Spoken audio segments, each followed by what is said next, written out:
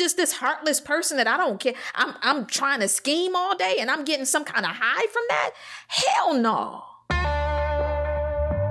From WBZ Chicago, this is The Trouble with Shannon Cason. I'm Shannon Cason. Starting February 21st, we're bringing you 5 stories. At some point in the fight, I did rip his shirt off. Of 5 people who found themselves in a bit of a situation. It feels like you're being haunted. It feels like there is a presence with me at all times. I was simply unable to stand up. Like, I could not get up. I was, like, paralyzed. I knew that everything that was a part of my life was not about to be a part of my life anymore, period. Don't pretend like Casey Wilborn fucked up education in the city of Detroit. That's not what happened. I've spent a lot of time lately wondering what I could have accomplished or where I would be in my life now if I didn't. I'm gonna start crying.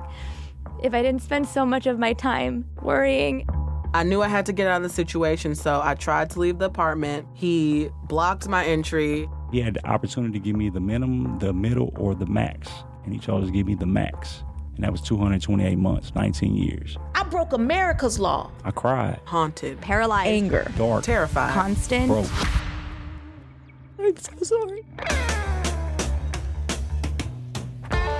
We'll tell you how these people got into trouble. And because now it feels like you're sneaking, then all of a sudden you know that it's not all the way above board.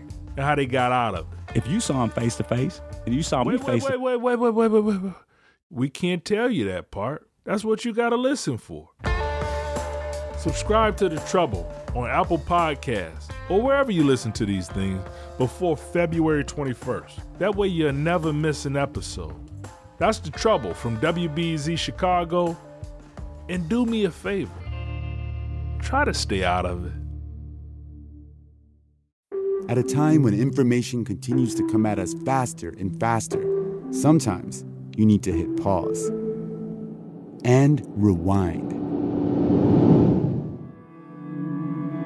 NPR's Throughline takes you back in time to the source of the news stories filling your feed. Find NPR's Throughline wherever you get your podcasts.